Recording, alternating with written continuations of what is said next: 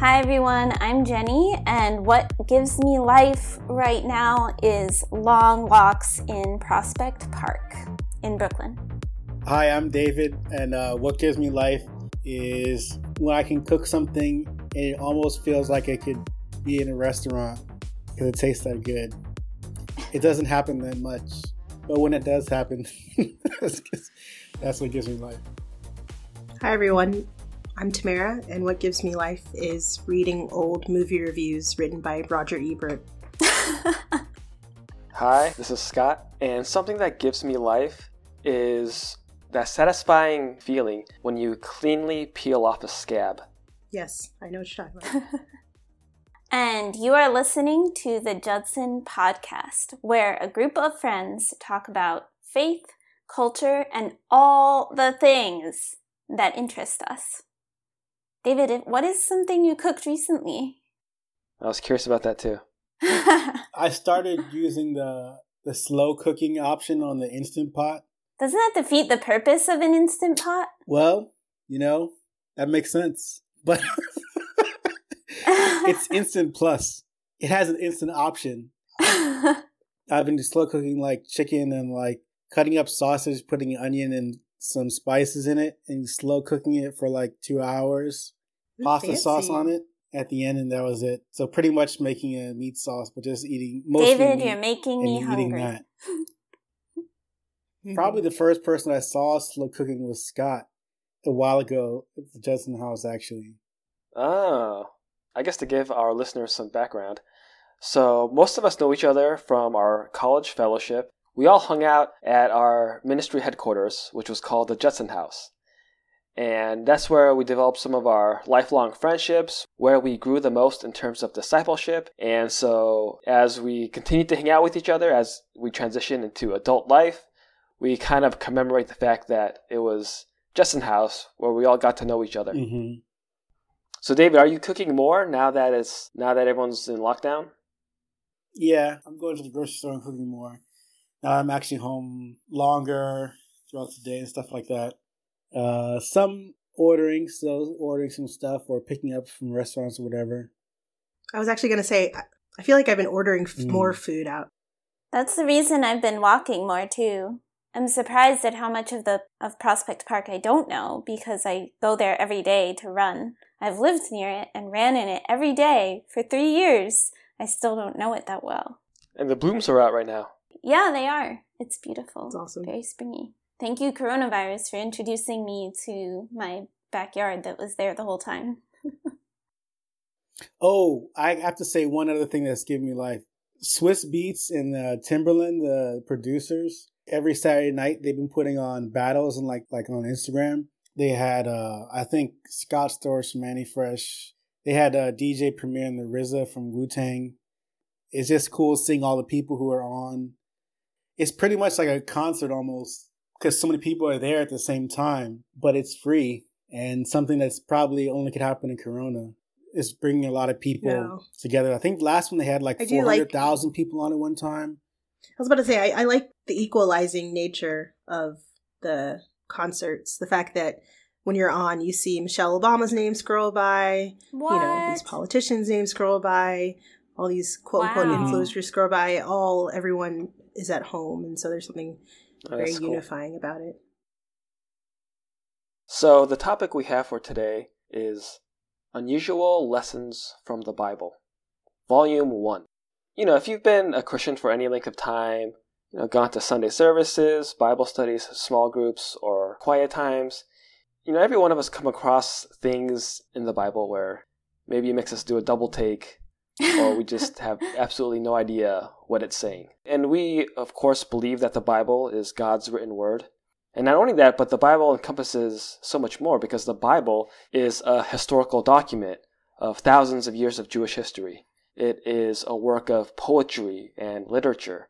It has one-on-one personal correspondences between individuals who lived thousands of years ago. It has voices and styles of dozens and dozens of different authors. So there's so much that encompasses the Bible, and of course we don't get to hear about all that on your typical Sunday mornings. Our pastors are much more comfortable preaching on whether you're a Mary or if you're a Martha. than some of these passages that we're going to get into, which are oftentimes risque and graphic. So we thought, okay, let's all bring like our own passage today and talk about it and ask each other questions. And, so for some of these little mini lessons, we might not even have like an insight or an application that we want to share. It's just, hey, here's something weird I found in the Bible. What do you guys think about this? And that describes actually my passage. So if I could give today's mini lesson a title, I would call it Protecting the Family Jewels. Lovely. So this is Deuteronomy chapter 25, verses 11 through 12. If two men are fighting, and the wife of one of them comes to rescue her husband from his assailant, and she reaches out and seizes him, the assailant, by his private parts, you shall cut off her hand. Show her no pity. And so in this chapter of Deuteronomy, Moses is kind of going through a laundry list of rules and regulations for Hebrew society. And he just casually brings up this thing about cutting off your wife's hand and then just moves on to the next topic. And it's very, very jarring. So what do you guys think of that?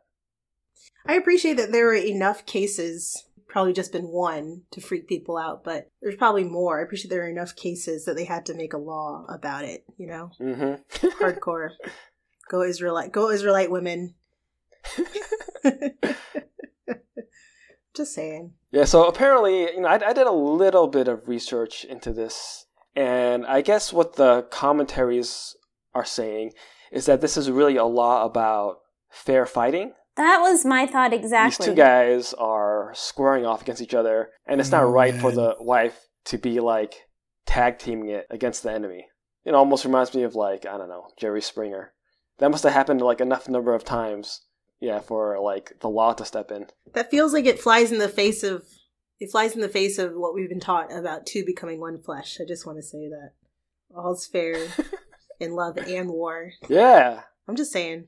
Exactly. What's a bigger expression of love than fighting for your man? Yeah, joining your spouse in a street fight. Come on. Have you done that, Scott? Has your spouse joined you in a street fight? Yeah, there's been instances where my wife would yell at people on the street. Maybe they were catcallers, maybe they were driving and they cut us off. But there's been a few times where that happened, and I thought, all right, am I going to have to like back this up physically?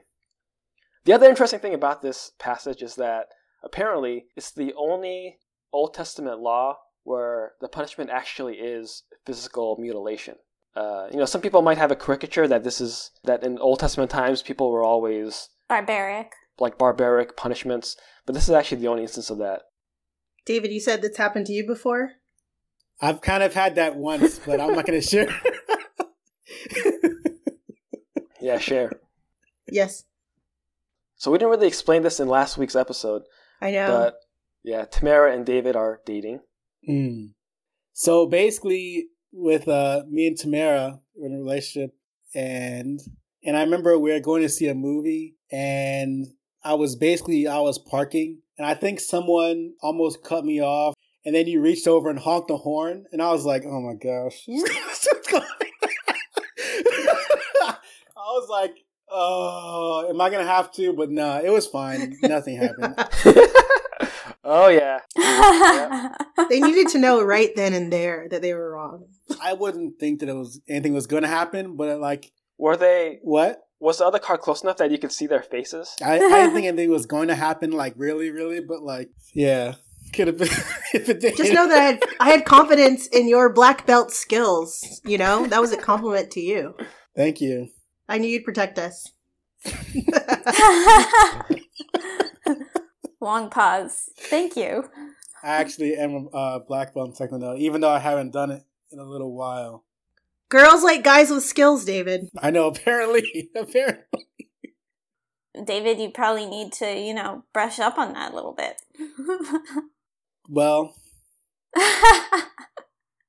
Yeah, so I guess to wrap up this little mini lesson, if you read the Old Testament for any length of time, you'll read things about God's Old Covenant laws, which are surprising and even offensive to our modern ears. One thing that we have to understand is that although there are a lot of laws that we read about in the Bible, not all of them are meant to be applicable for today. God decrees laws, but these are not always universal laws. Like, this is not a law that we follow today. So God does lay down laws for certain cultures, for certain time periods. And it's a blessing, I think, when I read these laws that, wow, I'm so glad I'm not living in the time of the Old Covenant, because this sounds like not my cup of tea. Why do you think, Scott, that people, because that's one of the things that people would say is why it's fake. Why for them, not us? I think a lot of it is cultural. When you do research on some of the societies that the Hebrews were fighting against, because they were constantly at warfare, like the Philistines, the Canaanites, and you read about these old pagan religions. It's not like today where we can have religious tolerance, right? These were cults that were formed around child sacrifice and prostitution. To live in that society was a struggle for survival, right? So I think we need to understand when we're reading about these things that are happening in the time of Moses, it's more like Game of Thrones than 20th century American history. Mm-hmm. So it was actually maybe the society that was more brutal, and these laws, as you were saying, are actually against that brutality. Yeah, we have to realize that cultural backdrop, definitely. But then, from your perspective, though, who do you think gets to say when's enough? Who gets to say, all right, that's done? Jesus. When Jesus said, overturn certain Old Testament laws, like the dietary regulations, that's one of those indicators that we're living in a new period. Mm-hmm. Yeah, and Jesus also takes some laws and shores them up and strengthens them. Like when he says, I say, even if you look at a woman with a lustful eye, that is wrong. Not just if you act upon it. Right, so Jesus clarifies for us which laws are cultural and which laws are universal. Yeah. Okay. Wow, we actually extrapolated a lot. That's good. I can go. Mine is from Mark chapter 8. It was one of Jesus' healing miracles, but it was like one of the kind of rare ones. It's from the verse 22 to 26. Let me see what it says. In the New International Version, it's this. They came to Bethsaida, and some people brought a blind man and begged Jesus to touch him. He took the blind man by the hand and led him outside the village. When he had spit on the man's eyes and put his hands on him, Jesus asked, "Do you see anything?" He looked up and said, "I see people. They look like trees walking around." Once more, Jesus put his hand on the man's eyes. Then his eyes were open, his sight was restored, and he saw everything clearly. Jesus sent him home, saying, "Don't even go into the village." And so with this one, it was kind of odd because, like, pretty much, I think this is one of the only stories where there's like a halfway point in the miracle. And it almost seems like, I'm tempted to almost think of this as like at the doctor's office. The doctors work on you, is like, kind of give you this shot, and then it's like, does this work? And you're like, kinda. And then they have to do something again. And it's like, why is this the only time where it's like half, and like someone's has to be in the halfway state of like getting healed and stuff like that? It almost makes you think like their initial thought is he messed up. I mean, looking at it, I know some of the background stuff, and I think this one was supposed to be symbolizing that the disciples were following Jesus and they kind of got it, but they also kind of didn't get it. And so, like, that's kind of where they were at spiritually at that point. They're like halfway.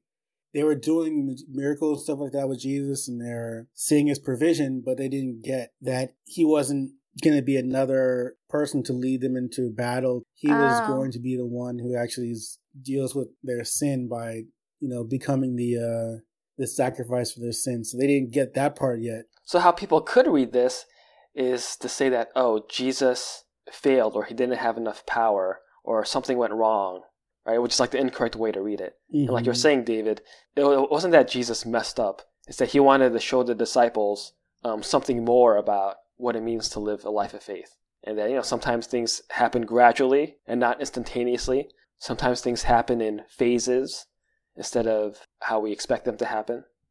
Yeah, I think in our culture especially, we just want this one weird trick, one rule that you have to follow, one magical thing that will propel you from point A to point B.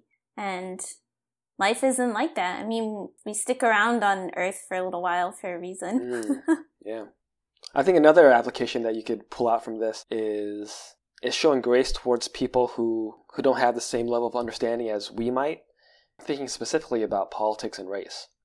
Obviously, these are divisive times, and when you bring up words like white privilege or white supremacy... Triggered, yeah. Or... Snowflakes, yeah. Yeah, snowflake. Participation trophy. Token minority. You're a racist. Yeah. Telling someone they're a racist. A lot of people are, I don't want to say they're ignorant, but when you're trying to bring them along to your perspective, realize sometimes it has to happen. It's not going to happen immediately. Yeah. And if you want people to have greater understanding, it's going to take a while for the lens to adjust. Yeah. As well as people who want to stay out of it, they will have to do the same thing. So kind of like some people think, why do people care about these things at all? It's all stupid. But I think that's one thing that Christianity could help with on the sort of justice movement, being able to do it without going crazy, not doing it in a self-righteous way. I think that's something that Christianity can add towards these types of movements. I think this story reminds me of how we see Christ now and how we will see him once he returns and there's a new heaven and a new earth, because even now we only understand in part and then we will understand fully. So it's like a gradual revealing of his power. Mm-hmm. Yeah, I agree with you, Jenny. I was thinking it kind of captures the Maranatha paradox of how it means both come Lord Jesus and our Lord has come. And that was one of the last scriptures in the Bible in Revelation, with the Savior of the universe standing in front of you, asking for more time. I feel like that's like emblematic of what we as Christians are called to embrace, is that tension of, like you said, seeing in part, being privy to his beauty, but also being kept in the dark, and acknowledging that our salvation is still there and it's beautiful still. So yeah, as opposed to the greater perspective of like, this is how it is. It was like this and now it's like this. If we embrace we don't quite understand his timing, we'll be more open to how other cultures or people understand his timing. You guys all shared really good insights. And David, I just figured out a title for your mini lesson. Okay, what's the title? This is for Tolkien fans. Ents of the New Testament. Do you know what an ent is, David? No. In the second movie, those were the walking, talking trees. And the guy saw trees walking. Oh, yeah. Gotcha. Tough crowd. Ents are biblical creatures. Let's move on. I'm pretty sure that's an approved Scrabble word. Nice. So my passage is probably more one that you might have heard before. It's about Jacob, and if you don't know who he is, he's of the Jacob and Esau story. He tricks his older brother Esau using some soup. He tricks his brother into getting his birthright, because his brother is older and the firstborn, and his brother should have gotten the birthright, but Jacob gets the blessing from his father instead. So after Esau finds out about that, obviously he's really angry. So Jacob's mother says to him, "Hey Jacob, why don't you leave the house for a couple of years? Why don't you go live with your uncle until this whole thing blows over and Esau doesn't want to kill you anymore?" So Jacob's like, "All right, that sounds cool. I got the blessing, now I'm going to go make my way in the world." And when Jacob arrives at this guy Laban's house, he meets these two women, two sisters. Jacob falls in love with the younger sister. The passage says, Rachel, the younger sister, was beautiful in form and appearance. And so Jacob makes a deal with their father, Laban, and says, "Hey, I will serve you 7 years if I can marry Rachel. I love her that much that I'm going to work for you for free for 7 years." So that's just the intro, and this is the passage that I picked. Then Jacob said to Laban, it's been 7 years, "Give me my wife, that I may go into her, for my time is completed." So Laban gathered together all the people of the place and made a feast. This is in Genesis 29, verse 21. So Laban gathered everyone together, marriage feast, everything's good. But in the evening, he took his daughter, Leah, the older daughter, the one Jacob did not want, and brought her to Jacob, and Jacob went into her. You know what that means. And in the morning, behold, it was Leah. So Jacob didn't notice until the morning for some reason. And Jacob said to Laban, "What is this you have done to me? Did I not serve you for Rachel? Why then have you deceived me?" Laban said, "It is not so done in our country to give the younger before the firstborn. Complete the week of this one," which is a marriage tradition, "and we will give you the other also, in return for serving me another 7 years." Jacob did so and completed her week.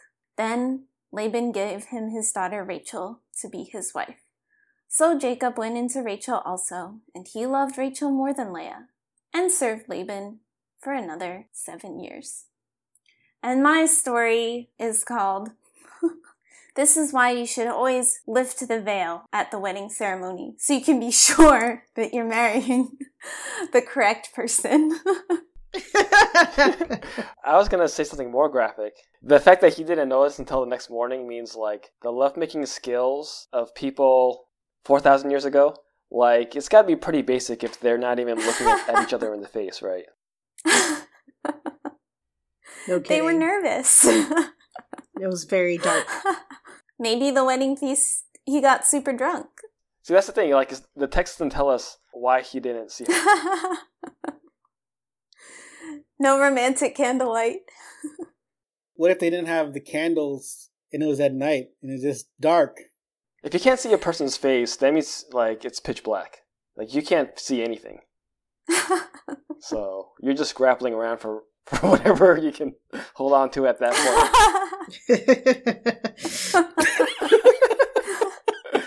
Also, did they not talk or anything? Right. Exactly. I mean, I guess my sister and I have pretty similar voices, but we're not like the same person. Not like that. Yeah, same. There's another lesson here. This kind of reminds me of the Fresh Prince episode where I think Will Smith marries like Nia Long's character just to have sex with her, and then when she finds it out, she like on their wedding night she slaps him, and I guess they divorced him like that. I don't remember that plot. We're gonna have to fact check that. So of course the lesson from this passage is it's not really why we lift the veil at weddings, guys. That's not a fact. But you sure? I mean, it's funny. But I think what we really learn here is kind of similar to what we were talking about with the other Bible passages. The Bible is a spiritual document, but it's also a historical document. It's telling you what happened. It's not necessarily lifting Jacob up as being this perfect person. I mean, he just tricked his brother out of his brother's birthright. So I think in this passage, Laban tricking Jacob kind of gets what's coming to him a little bit. So to me, that kind of shows how God can use messed up people still for good. But I think a lot of people I've talked to, one big problem that people can have with the Old Testament is polygamy. And they say, well, the Bible supports polygamy because, the founding fathers of our faith were all polygamous. And I think what you see in this story is that the Bible is telling it like it was, but it shows that polygamy really doesn't work out that well, because you saw in the last verse I read that Jacob loved Rachel more. And as you can imagine, the rest of their story, that's not a great family dynamic at all. Like, that doesn't work out well for anybody. So if you read the whole story, they were polygamous. Was it the best thing? No. Mm-mm. Yeah, it's not saying that, we should go around stealing people's birthrights and tricking people into marrying the wrong person. Right. Narrative. It's not like a teaching. That sounds like a Netflix rom-com. Rom-com where the guy keeps both the girls. That's all. I think we later see God's faithfulness in spite of the human messiness, because God is really takes care of Leia and comforts her in her sorrow and in her not healthy family dynamic there.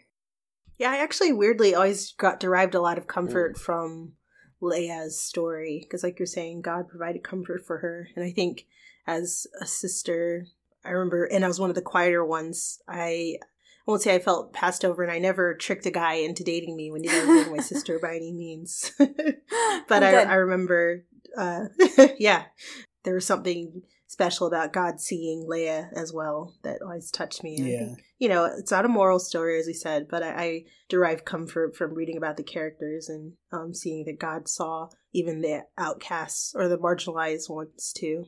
So. Let's move on to our last unusual Bible lesson for today. Okay, this is mine. It's from Judges 3:12-30. And I'm just going to start off by saying I don't know if there's a moral that you can derive from this, but the one I got is left-handers get the job done. I feel like you need some backstory, some considerable backstory to understand why I love this story so much. So I am left-handed.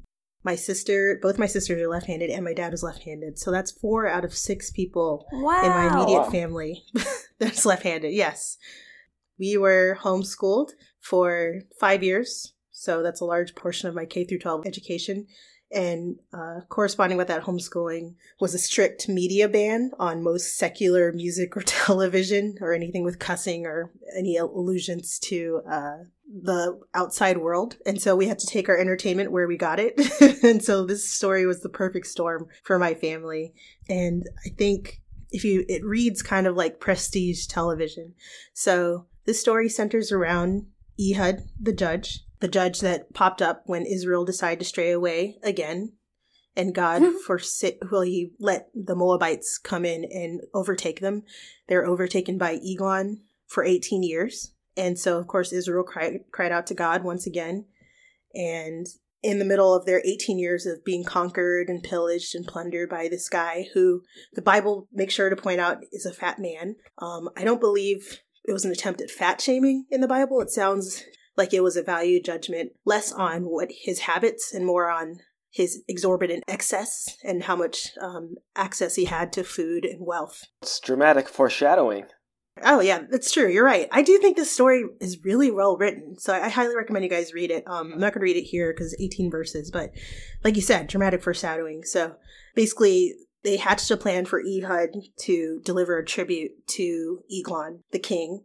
And so what Ehud did was he had the tribute, and then he strapped his sword to his right thigh so he could easily access it with his left hand. And so for me, this struck a chord as a left-hander who, you guys probably wouldn't know this, but the whole world is built for right-handers. And so I'm thinking that Ehud had like a history of, maybe being in Hebrew school and, all the pens, they never fit. And so he had ink all over his hand, or he could never play any of the Israelite instruments because they were all shaped for right-handers. And you know what? When he was learning how to play with the sword, he probably got cut a lot because the sword is built for right-handers. And so this is what I think, is that he was training for this moment. All this left-handed oppression was building him up for such a time as this, where they had no idea that they should check his right thigh, and he used that for his advantage. So this was, I think, kind of powerful. What is it? What man designed for evil, God used for good. So that's what I think he did. He delivered the tribute. He said, "Hey, Eglon, I have this tribute, but I also have a secret for you." And Eglon was all right. And so he set everyone outside. It was just him and Ehud in the private room, and they locked the door. So I'm going to read 20 through 23. Ehud then approached him while he was sitting alone in the upper room of his palace and said, "I have a message from God for you." As the king rose from his seat, Ehud reached with his left hand, drew the sword from his right thigh, and plunged it into the king's belly. Even the handle sank in after the blade, and his bowels discharged. Ehud did not pull the sword out. This is the Bible. Listen, it's just the Bible. Ehud did not pull the sword out. and the fat closed in over it. Then Ehud went out to the porch. He shut the doors of the upper room behind him and locked them. So once again, the sword is in the belly, the fat closed around the sword, and poop fell out of Eglon's belly. So, I'm here for the left-handed representation, the poop representation, and in the next verse, the servants, they get nervous about how quiet it is in the upper chamber, but they just assume that Eglon is going to the bathroom. So they wait and wait and wait until they're finally embarrassed and open the door and they see that he's dead. And so this very dramatic left-handed deliverance brought peace for the Israelites for 80 years. And it's just one of my favorite biblical stories because once again, you've got intrigue, you've got secrecy, you've got left-handed oppression, you've got poop, you've got bathroom stories. It's everything. I mean, it's prestige Bible storytelling for you. And it's one of those things where it's such a graphic detail. It's one of the things that convinces me that it's historically accurate. Indeed. It's so because I've seen a lot of movies where bowels come out. Game of Thrones, World War II movies, and they never show the poop coming out with it, right? Right. They're always empty for some reason, yeah. Yeah. I appreciate the accuracy. Yeah. You always see the red of the blood. I like the way that the ESV phrases it. If you've ever read the ESV version, it says, "The fat closed over the blade, for he did not pull the sword out of his belly, and the dung came out." That's ESV. Oh, I wish I'd used that version. This was the NIV. For anyone listening who doesn't like poop talk, I'm here for you. I remember my dad used to read through the Bible to us every night, and I remember him reading this passage, and I think as a kid I was more the prude. So I think I remember I found it to be really disgusting. And I think my dad had more of Tamara's reaction. Like, this is amazing. How is this in the Bible? And I was like, this is the worst. Why are we reading this before bed? That's awesome. David, how do you feel about the story being a famous anti-pooper? I'm going to go past the graphics into the allegory. This is where people can read the Bible and you can go straight to the allegory. That's the route that I take. What's the allegory, David? The allegory is the excess of the guy and how all the excess did not benefit him, but actually made him look worse in the end. Interesting. That's the sermon. So in my day job, I am a scientist, and what I've always appreciated about science is the truth behind it. And I just love the natural, very honest aspects of the biology of this man going against him. And so I appreciate the graphic detail, not just out of a sordid sense of humor, even though that's part of it. I think there's something fascinating about God being in all the nooks and crannies of our lives. But I would not be a good pastor, except for scientists, probably. Why not? Because I would say, well, where did the sword land exactly for the bowels to discharge? Did they come out the belly? Okay, too much. Okay. Maybe one of you guys wants to do the thing about continuing the conversation? Yeah, you can find us on Instagram, on Spotify, and Twitter. Give us a like, give us a comment, leave us a review. We'd like to hear about your weird Bible stories as well. We're going to continue doing this topic every so often. If there's any passages you really want us to discuss, let us know. Go left-handers. I never understood the scissors thing until I used a left-handed scissor. And I was like, oh, are you serious? Oh my gosh. Wait, we're stopping recording now, right?